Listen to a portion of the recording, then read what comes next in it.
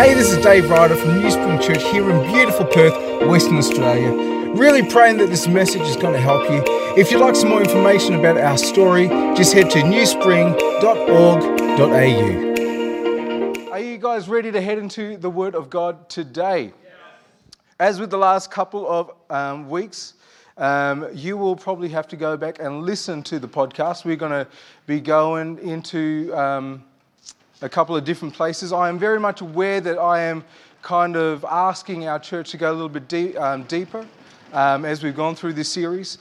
But if you are new to us at New Spring Church, we are in a short series, which is very rare for us as a church. Usually our series go for the majority of a year. In fact, our main series for this year has gone for the majority of the year. But we are in a short series which is called The Fifth Act. The Fifth Act. And what we want to do today is actually focus on what does it mean for us as followers, as apprentices of Jesus Christ, to actually participate faithfully in God's narrative. A couple of weeks ago we started this, and in the first week we were talking about this whole idea of how is the Bible authoritative in your life. When we say that the Bible has the final authority in my life, what exactly does that mean?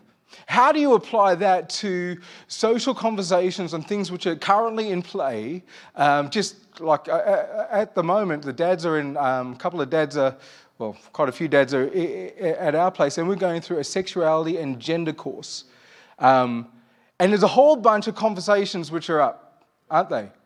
So how is the Bible authoritative in that kind of context when there are conversations happening which didn't necessarily really happen 20 years ago, let alone 2,000 years ago? A couple of weeks ago, Mark Zuckerberg got up and he announced that the company that holds Facebook is changing its name to Meta. And he boldly communicated the vision along with other entities like Google, where they are developing this idea of a metaverse. So what's it going to be like when, like, all of us are kind of sitting at home and we're like that? You remember the movie WALL-E? We're just sitting in our lounges and we've just been engrafted into a digital universe. And in my mind, I'm thinking, well, how does discipleship play out there? Because there are certainly things which aren't permissible out here in the real world, but what happens when we actually get sucked into there? So there are conversations. The Apostle Paul never in his wildest imaginations thought of a digital universe ever in his wildest imaginations. So how is the Bible authoritative in that context? And what we were saying is that a lot of us, as humans, our biology actually means that we want to actually do everything at the lowest common denominator, amen? Don't you want to do things the easiest way? That even comes down to our brain functionality. Our brains are incredible. But biologically, we always want to go down to the lowest common denominator. And particularly as Christians, I've discovered, Christians all the time, they want to be told what to think about this. Dave, tell me what to think about that. Yet the Bible is actually offering a different paradigm for you and I. Because the Bible is actually the narrative of God, which is actually given to us to train us, not necessarily what to think, that'll be part of it, but broadly and much more largely, how to think. So that is the conversation we are in at the moment as New Spring Church, a conversation as to how are we to think, how are we to live faithfully as followers of Jesus Christ in this present age. And in session one, we were following a proposal by Tom Wright as he proposed the Bible narrative as a story which is in 5 different acts. 5 different acts. Act 1, he was saying, is creation. As you read through Genesis, you read that. Act 2 is the fall. And 2 weeks ago, we went through a bit of that. We talked about Genesis 3. We also went to Genesis 6, which is part of the fall narrative, which many Christians have no idea is actually there. Chapter 6 is where we actually get introduced to this idea that not only was there a rebellion down on earth with Adam and Eve and humanity, but there has also been a rebellion in the heavenlies. Hence why Christ is reconciling all things on heaven, in heaven and earth. That the issue at hand is bigger than just Caleb doing something dumb 5 minutes ago, right? Not that he ever does. But the issue at hand The issue at hand is that there are actually principalities, powers, dominions. There's these language, there are these entities, these characters in play which are influencing and affecting. And what Jesus has done, he has actually brought a solution not just to like our condition as humanity, but he is also bringing together all of heaven and all of earth together. That's a big thing which we don't think deeply about. The third act is all about Israel, about how God chose Israel, and that starts from Genesis chapter 12. Act 4 is about Jesus, and we spent a lot of time in Jesus. We went through the Gospel of Mark, and this year we went through the entirety of the Sermon on the Mount in quite some depth. And Act 5, Tom Wright proposes, is the act that we are currently in right now. The problem with Act 5 is that we're only given sketches. The book of Acts is kind of like the opening scene of Act 5. So we kind of get the introduction. This is where this story is kind of going.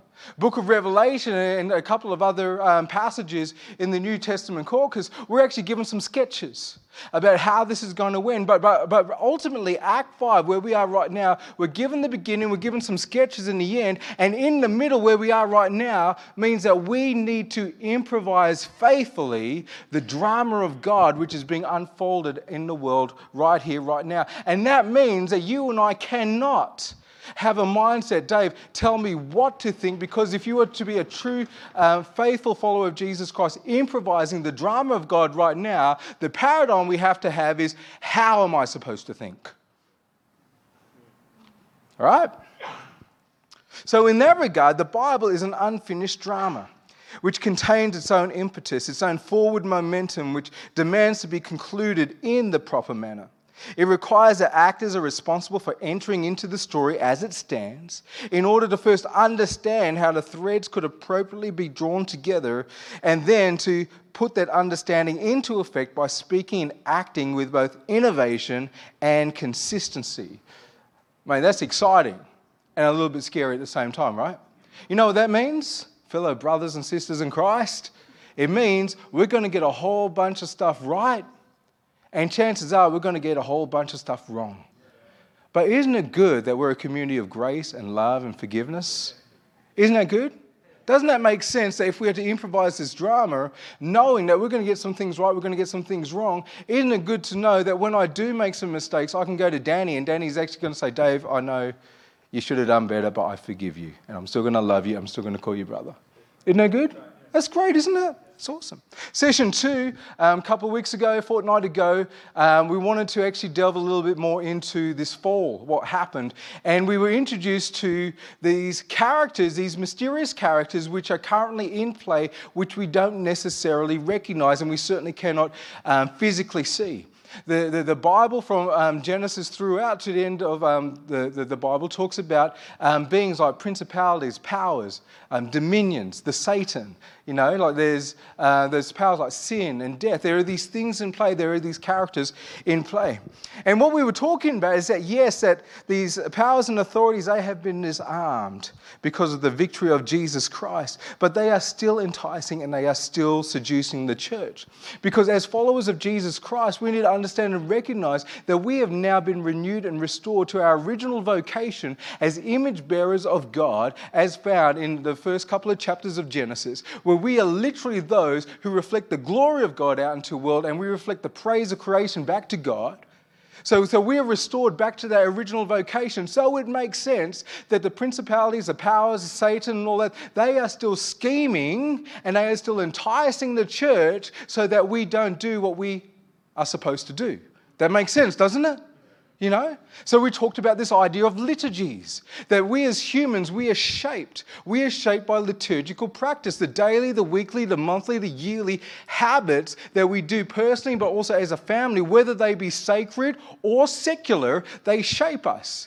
And sometimes we are shaped more by our secular practices than we are by our sacred practices. And what we need to understand is that behind these ideologies, behind these practices, there are principalities and there are powers that are actually trying to seduce us. They're trying to tempt us. They don't want you to rock up and praise Jesus. They don't want you to go and serve. They don't want you to give. They want you to live in dehumanizing ways as opposed to living as truly human as the Church of Jesus Christ.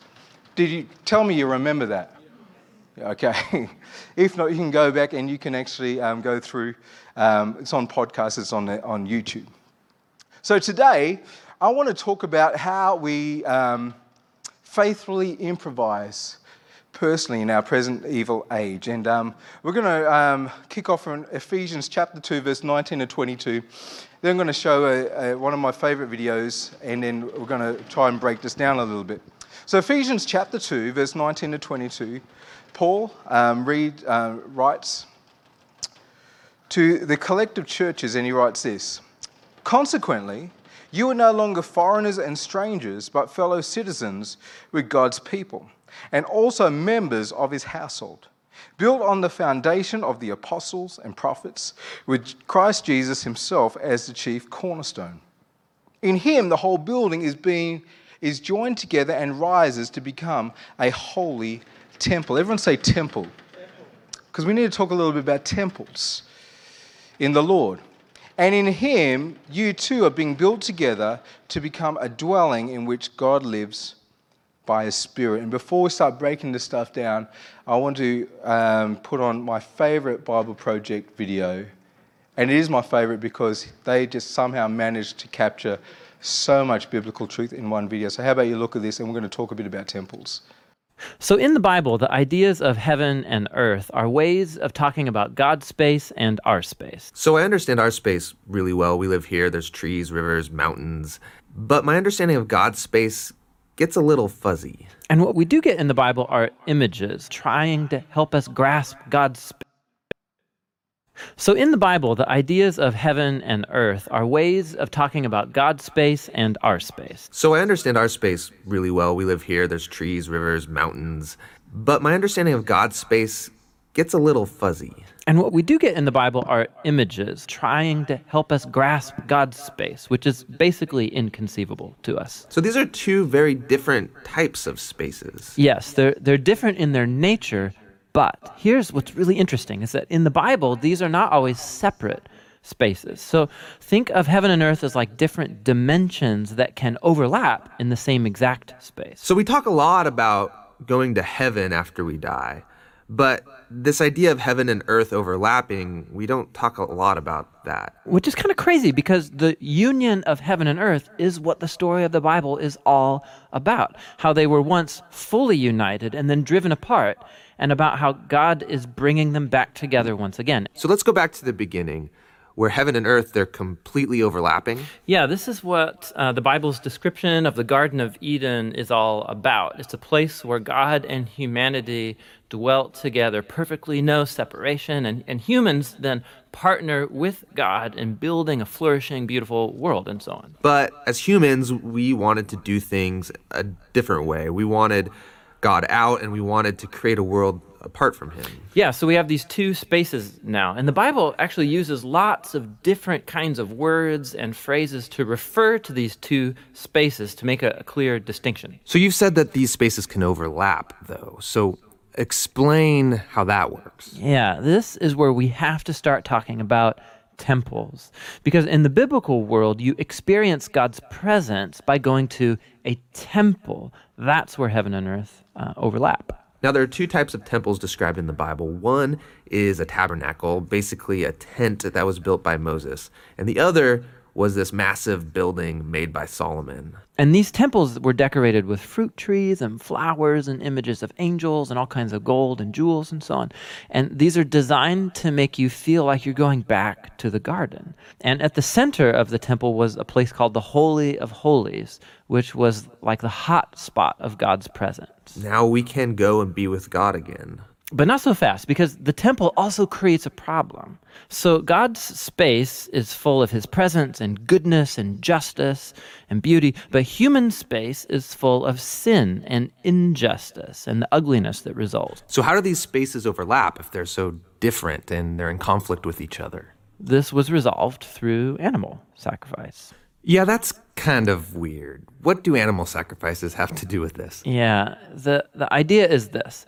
Animal sacrifices, somehow they absorb the sin when the animal dies in your place. And it creates a clean space, so to speak, where you are now free to enter into the temple and be in God's presence. Okay, so if I'm an Israelite and I live in Jerusalem, I might be able to be in God's presence. But you said the story of the Bible is all of heaven and earth reuniting.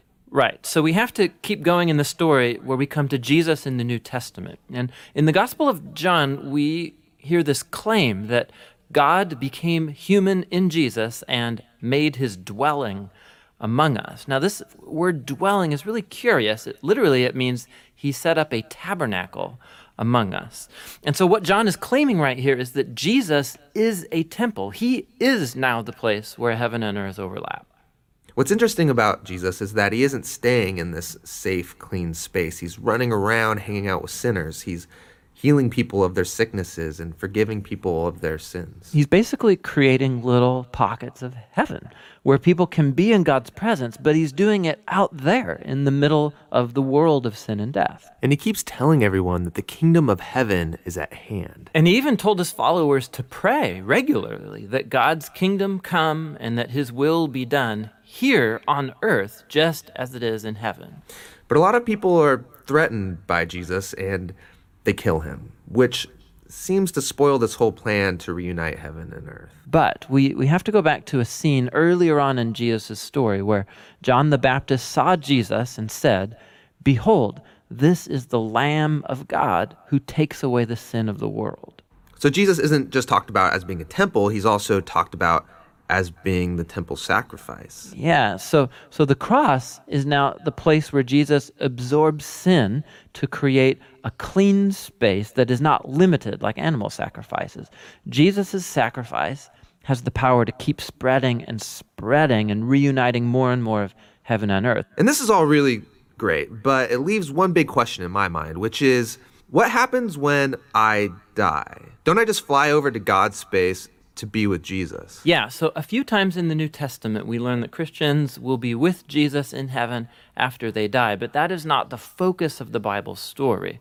The focus is on how heaven and earth are being reunited through Jesus and will be completely brought together one day when he returns. So in the book of Revelation, we get this beautiful image of the Garden of Eden, now in the form of a city, coming to end the age of sin and death by redeeming all of human history in a renewed creation. And God's space and human space completely overlap once again. That is why it is my favorite Bible Project video, and they have a lot of great stuff as well. Yesterday, Jackson and Kayla were, a couple of times, they were just like with me, and they were just wanting to watch that video over and over, and they were actually asking a lot of questions.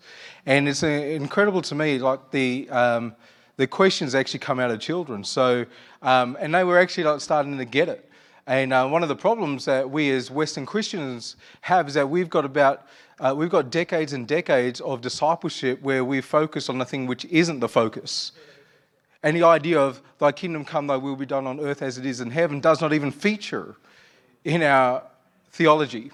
And that is why we are in a little bit of a mess right now. But by the grace of God, we get to start all over again and relearn the gospel. Amen?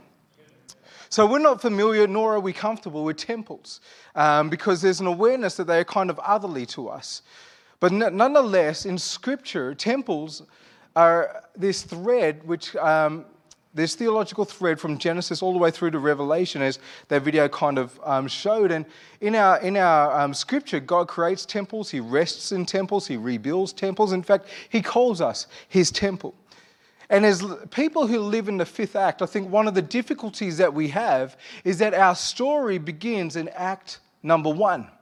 And act number 1 is a place and a time which is so far removed from where we are in Perth, Western Australia, 2021. Act number 1 begins in a time and place which is known as the ancient Near East. The ancient Near East. Very, very far from Perth, Western Australia. But the ancient Near East. In modern Australia, we know very little about temples, but in the ancient Near East, the idea of temples was completely universal.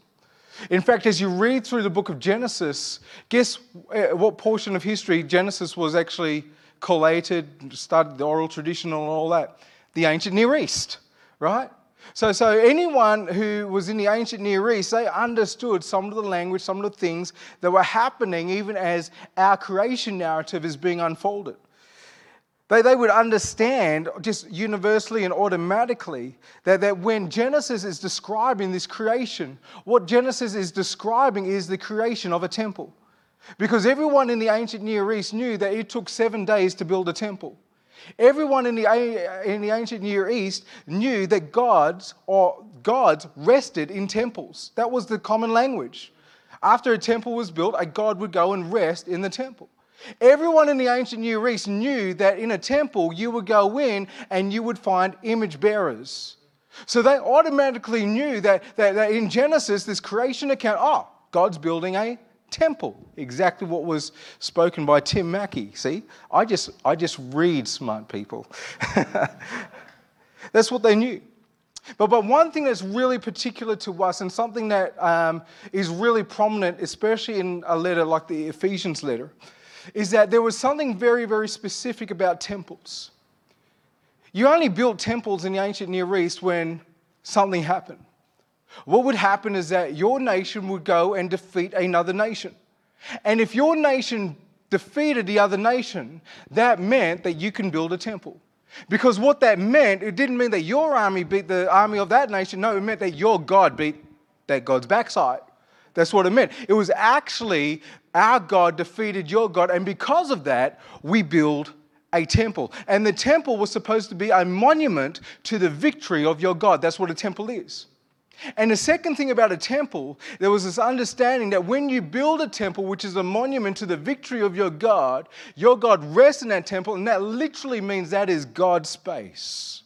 God's space. So when the New Testament talks about us individually, but even more so importantly, collectively as a church, that we are the temple of the Holy Spirit, guess what?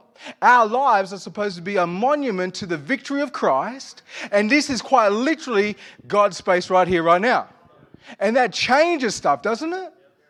But if we don't understand anything about temples, we don't understand, wait a minute, the way that we are supposed to live and breathe and actually be together, the way that I interact, the way that I take delight in you and you take delight in me, the way that I love you and the way that you love me, the unity that we fight for, right, as the family of God, that the way that we live, this is actually a monument declaring the victory of our God. Paul says, in him, the whole building is joined together and rises to become a holy temple in the Lord. The church is the temple of God. And they have a cosmic role to play. Ephesians 3 verse 10, God's purpose in all of this was to use the church, which is his temple, right?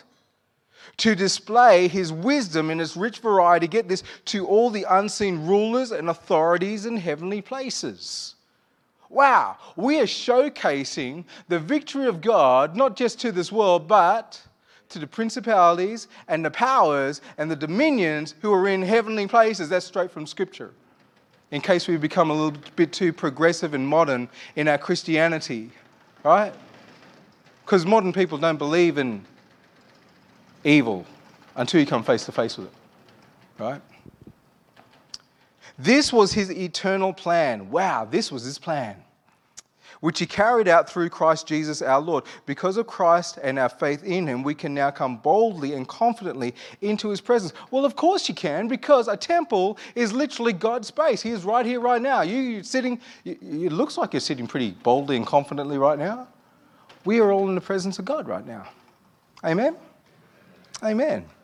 So the church is quite literally communities all over the world, communities of resurrection life and resurrection power, scattered throughout the entire world.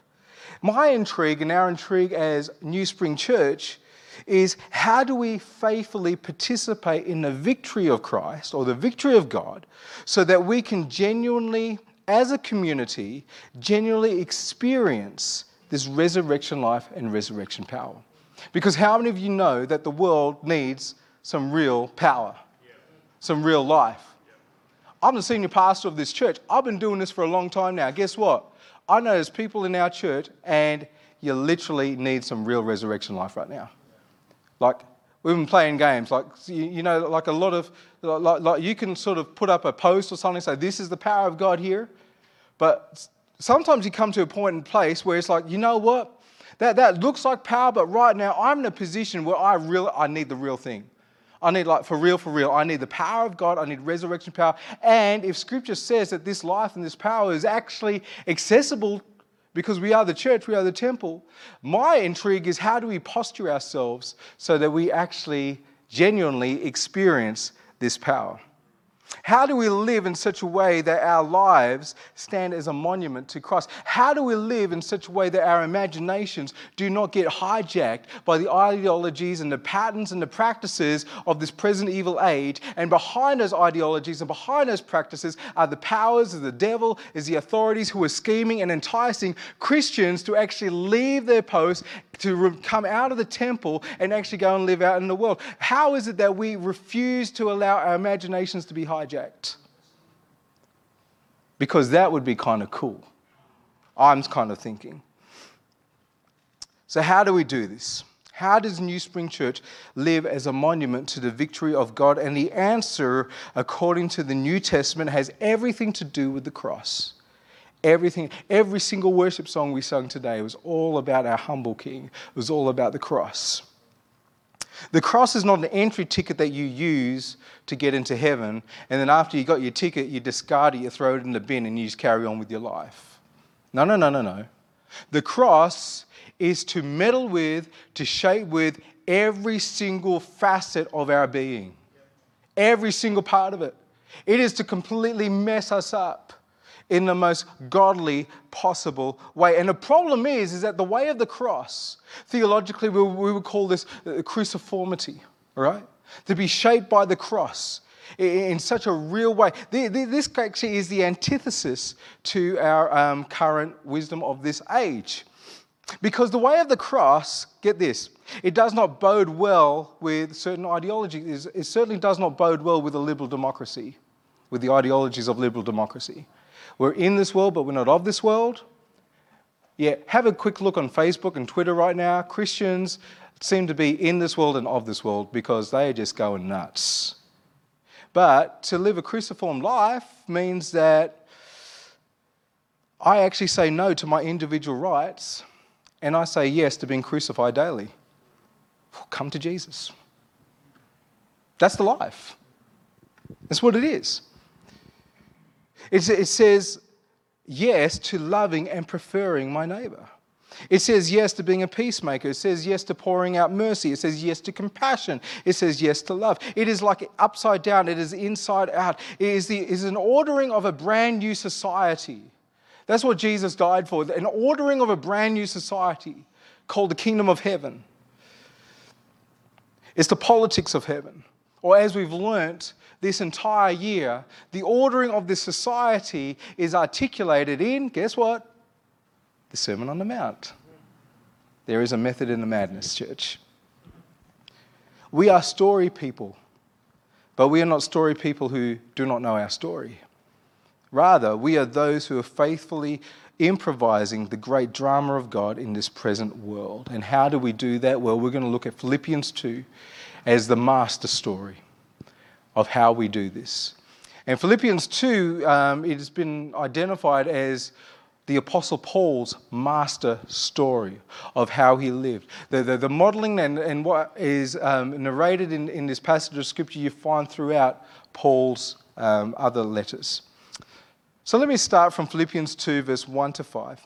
Therefore, if you have any encouragement from being united with Christ, if any comfort from his love, if any common sharing in the Spirit, if any tenderness and compassion, then make my joy complete by being like-minded. That's cool, isn't it? Having the same love, being one in spirit and one in mind. Do nothing out of selfish ambition or vain conceit. Rather, in humility, value others above yourselves, not looking to your own interests, but each of you to the interests of others. In your relationship with one another, have the same mindset as Jesus Christ. So Paul, as he is communicating to the churches, this church in Philippi in particular, and as he is articulating his vision of the church, which is literally scattered all over the world, communities, pockets of resurrection life, He is actually saying to us that this resurrection presence can only be enjoyed in communities that adopt new postures of living. And these new postures actually come from a mindset that is shaped entirely by the cross, by this idea of cruciformity. And the idea, like as that Bible Project video actually showed, is that God's strategy seems to be that He is invading this present evil age by planting pockets of resurrection life all over the world. Those pockets are called the local church, right? Any wonder that the devil is coming to bring disunity and division and polarization and hatred in the local church? We just need to smarten up. Because if we actually know, okay, the devil's going to be doing that to the local church, well, devil, if you're going to be doing that, fine. You can have a crack. But as for us, we're going to be united. We're going to have the same mind. In fact, we're going to go even further. We're going to look to the cross and we're going to completely adopt these postures of cruciformity because we have a mindset that's entirely shaped by the cross. And that's the way that we live. That's the way the church has always lived. That's the way the church changes the world, by the way. All right? We don't change the world by coddling up to power. No. No. I heard a chuckle there. You've been around long enough to see it, haven't you? Yeah. Resurrection life is experienced when we take on these postures. So let's look at this master story that theologians have unpacked for us from verse 6 to 8. And again, this is the mindset we should have the same mindset as Jesus Christ, who being in very nature God, did not consider equality with God something to be used to his own advantage. Rather, he made himself nothing by taking the very nature of a servant, being made in human likeness, and being found in appearance as a man, he humbled himself by being obedient to death, even death on a cross. So scholars have identified this doxology as Paul's master story. It's a story that's counterintuitive, it's countercultural, and it is counter-imperial. And the idea is that Paul is exhorting this community in Philippi to actually live in Christ, and that means that our lives are to be shaped by the story of Christ. And good for us is that scholars have actually identified that there is a narrative pattern that is found in this, which follows almost like a simple kind of equation, but I don't think it's like a formula, because it's far more difficult than that. And this actually means, as we go from here, we're going to like look at this narrative, but it actually means that we need to do a whole lot of thinking and praying and searching scripture so that we are conformed to this kind of way of living. So I've got a slide up for you, and this is the kind of the formula that is found in Philippians 2, verse 6 to 8. Although X, not Y, but Z. Although X, not Y, but Z. Started talking to our team about this in August. Although X, not Y, but Z. As we move forward as a church, this is going to become very, very important for all of us, especially me as, not just as a pastor, but also as a husband, as a father, because this paradigm is not just like when we come together on a Sunday. This is like in your marriages. This is in your workplace. This is all it is. So what does this pattern mean? Well, it speaks of Christ. It speaks of his status, his disposition, and also his activity. And what this says is that Jesus has a certain status. That status is X. Actually, maybe put up the next slide, Derek. Let's have a look at this. Although status... So Jesus has a status. He's God. It's a pretty good status, right? You would assume that with the status of God that comes with like certain privileges. You know? Didn't Jesus say, man, I can call an army of angels right now if I wanted? Where? He said that, didn't he? I mean, he's God. He can do that. So the idea is that like Jesus, he's God, you know, which comes with a whole bunch of privilege, a whole bunch of status. But the thing is that even though he has a whole bunch of privileges, he has all of these levers that he could pull for his own advantage, in other words. Even though he has all these levers at his disposal, which he could rightly pull because he's God, he chooses not to. Although he has a status, not why. In other words, not selfishness. He doesn't pull things for his own advantage. Rather, he does the opposite. Not why, but Z. Instead of selfishness, Jesus exhibits continually, all the time, selflessness. He pours out his life. He doesn't expect people to pour into him, he pours into others. Although X, not Y, but Z. So Jesus is God. He does something extraordinary. He does Z. Number one, he voluntarily puts on human flesh, right? And he comes in the form of a slave, you know? Now, talking about slavery may not be politically correct right now, but in the first century, there was nothing lower than a slave, right? He came as the lowest of low. But even more so, it wasn't just putting on flesh and coming on as a slave. He went even further. He voluntarily went into this mode of humiliation, self-humbling himself in obedience that led to death on a cross. Although X, not Y, but Z. Although he has privilege, many privileges, many levers, he chooses not to pull any of them. Instead, he pours himself out completely. And this master story tells us something so profoundly about our God. It tells us something so profoundly about Yahweh.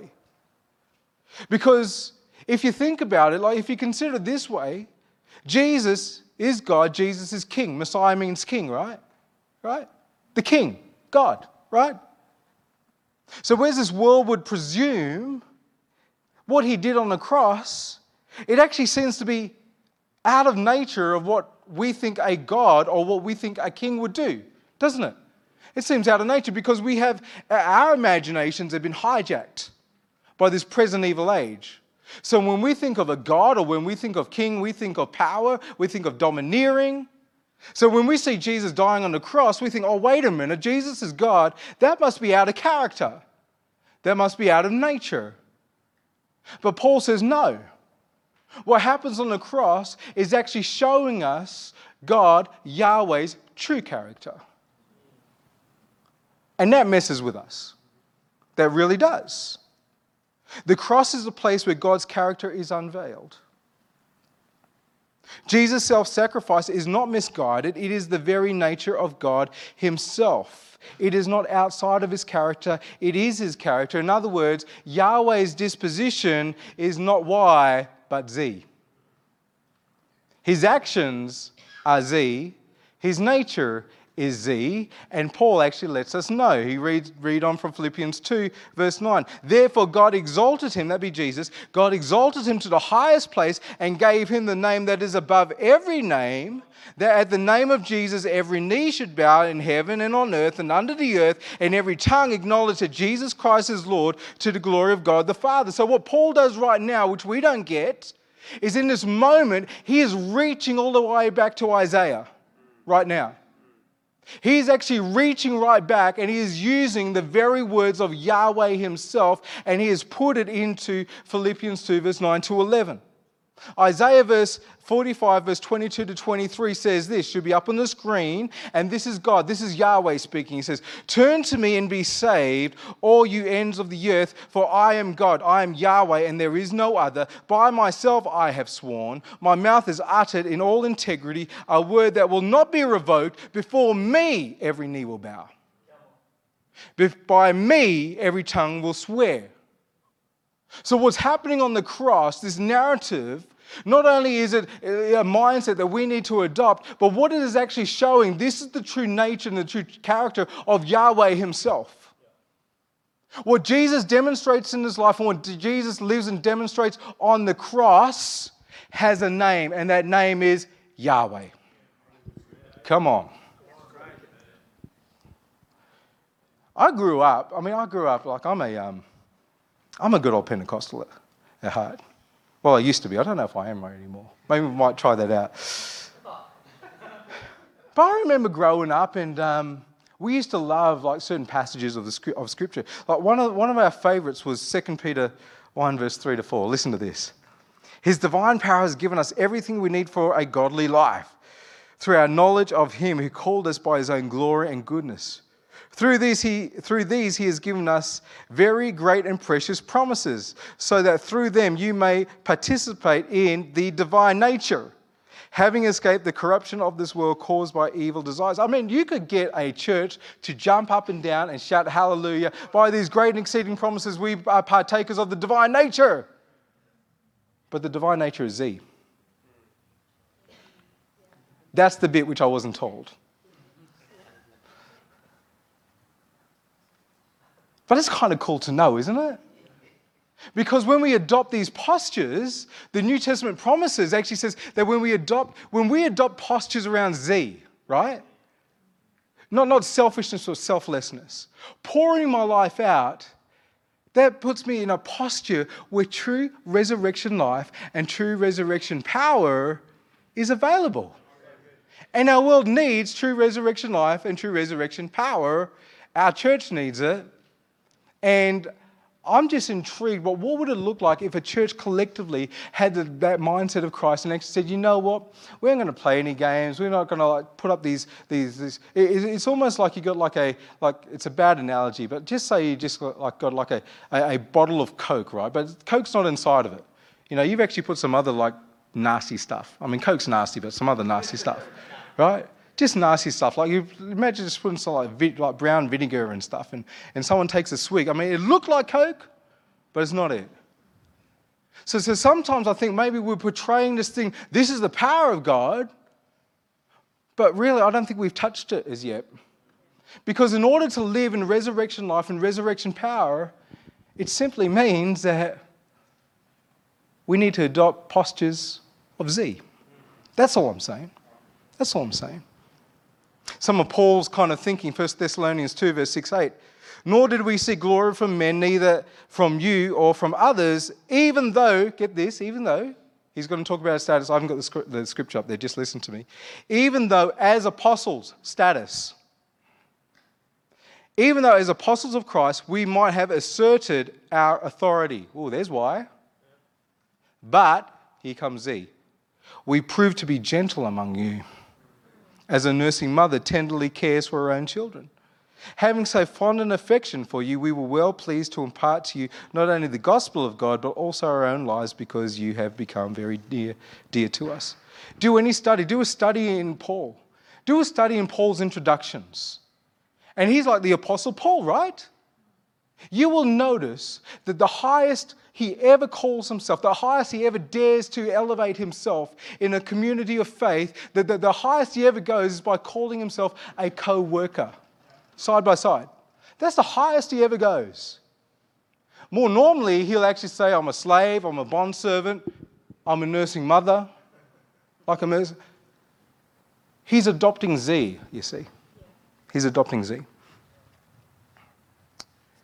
To be conformed in the image of Christ means we are to continually be shaped by the cross. This is hard stuff, by the way.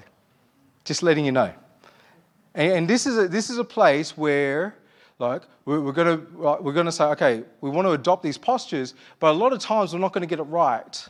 And again, thank God for a community of grace and forgiveness and love, brothers and sisters together. But it actually means that to be continually shaped by the cross in this narrative, I have to be continually repenting. What does that mean? To be rethinking, to continually be reimagining.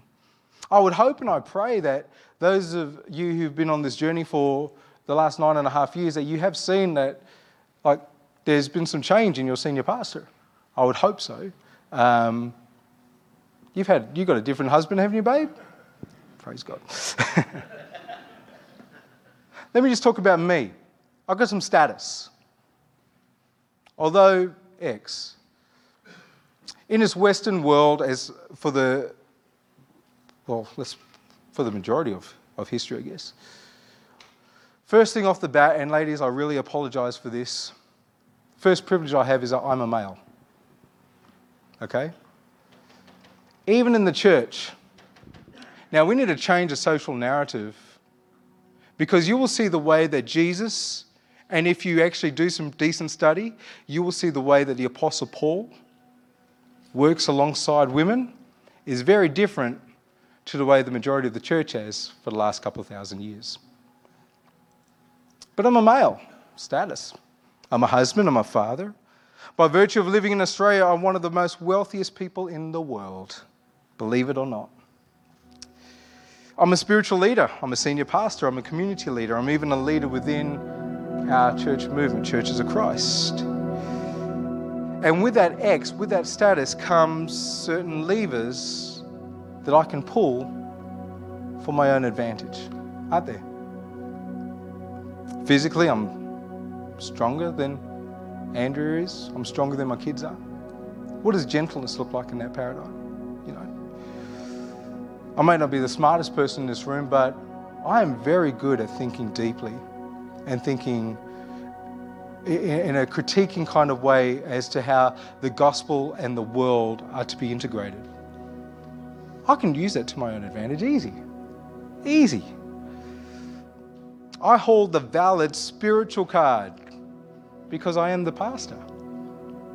And there have been many, many people who have abused that spiritual card. We've had people in this church who have abused that spiritual card. It's a card that can easily, it's a lever, can pull it. How dare you? I'm the senior pastor, I'm going to pull. I've got a pretty big personality, have you realized? I'm pretty charismatic. These are levers, right? These are levers that are at my disposal to use for my own advantage. And the question is, do I pull them? And the narrative of Jesus, the master story of Paul, says don't pull them. Paul, in his letters, you will find that he is very much aware of his status. He knows who he is. He doesn't have an identity crisis. There's no issue with that. He knows his status, and he also knows the privileges that come with that status. He knows that there are levers that he can pull. And Paul, just like Jesus, and like many others, refuses to pull them. Instead of pulling these levers of advantage, he pulls himself out like a cup pours out whatever contents are in that cup. He pours and pours and pours and pours and pours to the very last drop.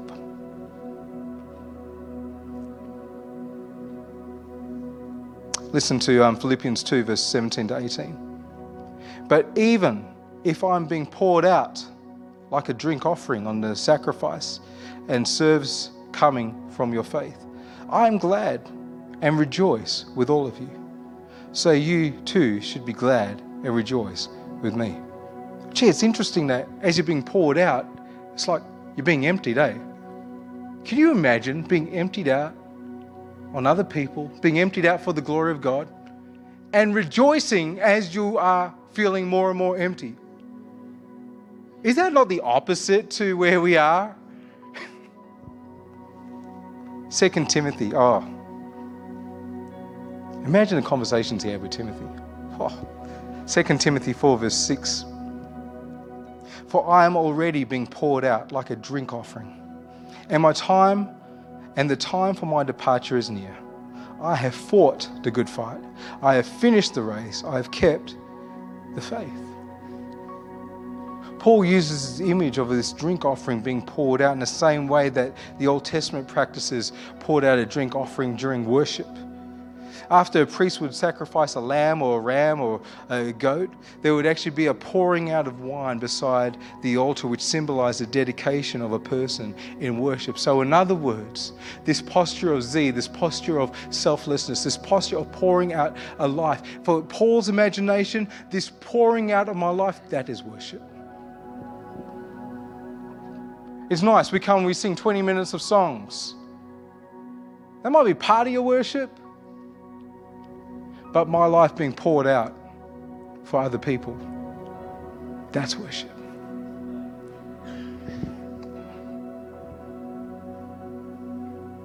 Not pulling the levers of privilege.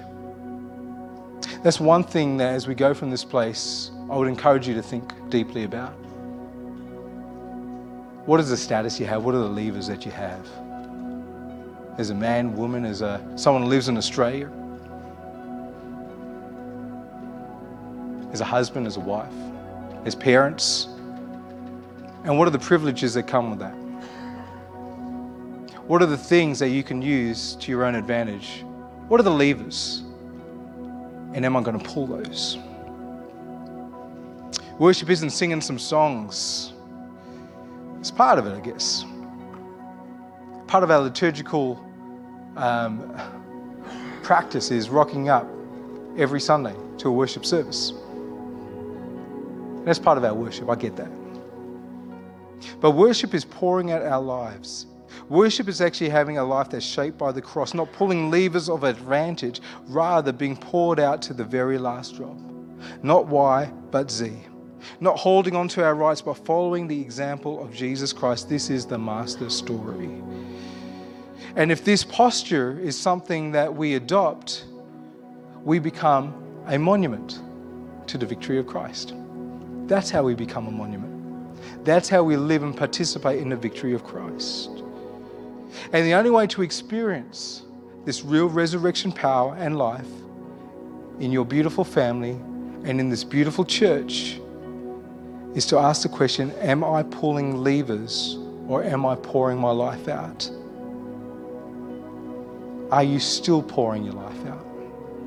Or have you stopped? That's a big one. Have you stopped? Because I would encourage you, start pouring out again.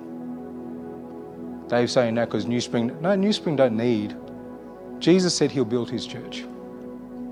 What I do here, I hold very lightly. For a moment, I am blessed to serve as senior pastor. But the head of this church is Jesus. You can pour out and have the rottenest attitude, and you're not pouring out. Paul exhorts Timothy to follow him as he follows Christ. And Jesus and Paul and a myriad of others throughout our beautiful, beautiful history, they don't stop pouring until the very last drop. You see, that is a life, that is a community that is shaped by the cross. And Paul says to a community, to a church, collectively foster, nurture, have the same mindset of Christ. Could you imagine if every single person in our church had that mindset? Whew. Incredible, right? Man. It is a life shaped by the cross. It's called cruciformity. It's the posture of resurrection life. And it's a posture that stands as a monument to the victory of Jesus in this present evil age. That's how we participate. Amen. Did you learn something from that? Let's pray. Father, we just come before you so humbly, and I thank you so much for the way you revealed yourself in this grand drama that is currently being outworked. I pray for us, just as your children, as we come together, just shoulder to shoulder, serving each other, loving each other, that we would be even more faithful in adopting these postures, Lord, to being a faithful witness, to live worthy of the calling, for we've been called by God. We are the church of Jesus Christ.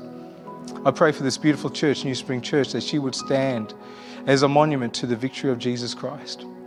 And as she stands in faithfulness, that there would just be a declaration, not just to this world, but to the principalities and the powers, a declaration of your wisdom, a declaration of your love, a declaration of your forgiveness. I ask that we would be ordered in such a way that we are so countercultural, that we are this different, distinctly different society. We are this community of true humanity, new creation in the church of Jesus Christ, unashamed of the victory of Christ.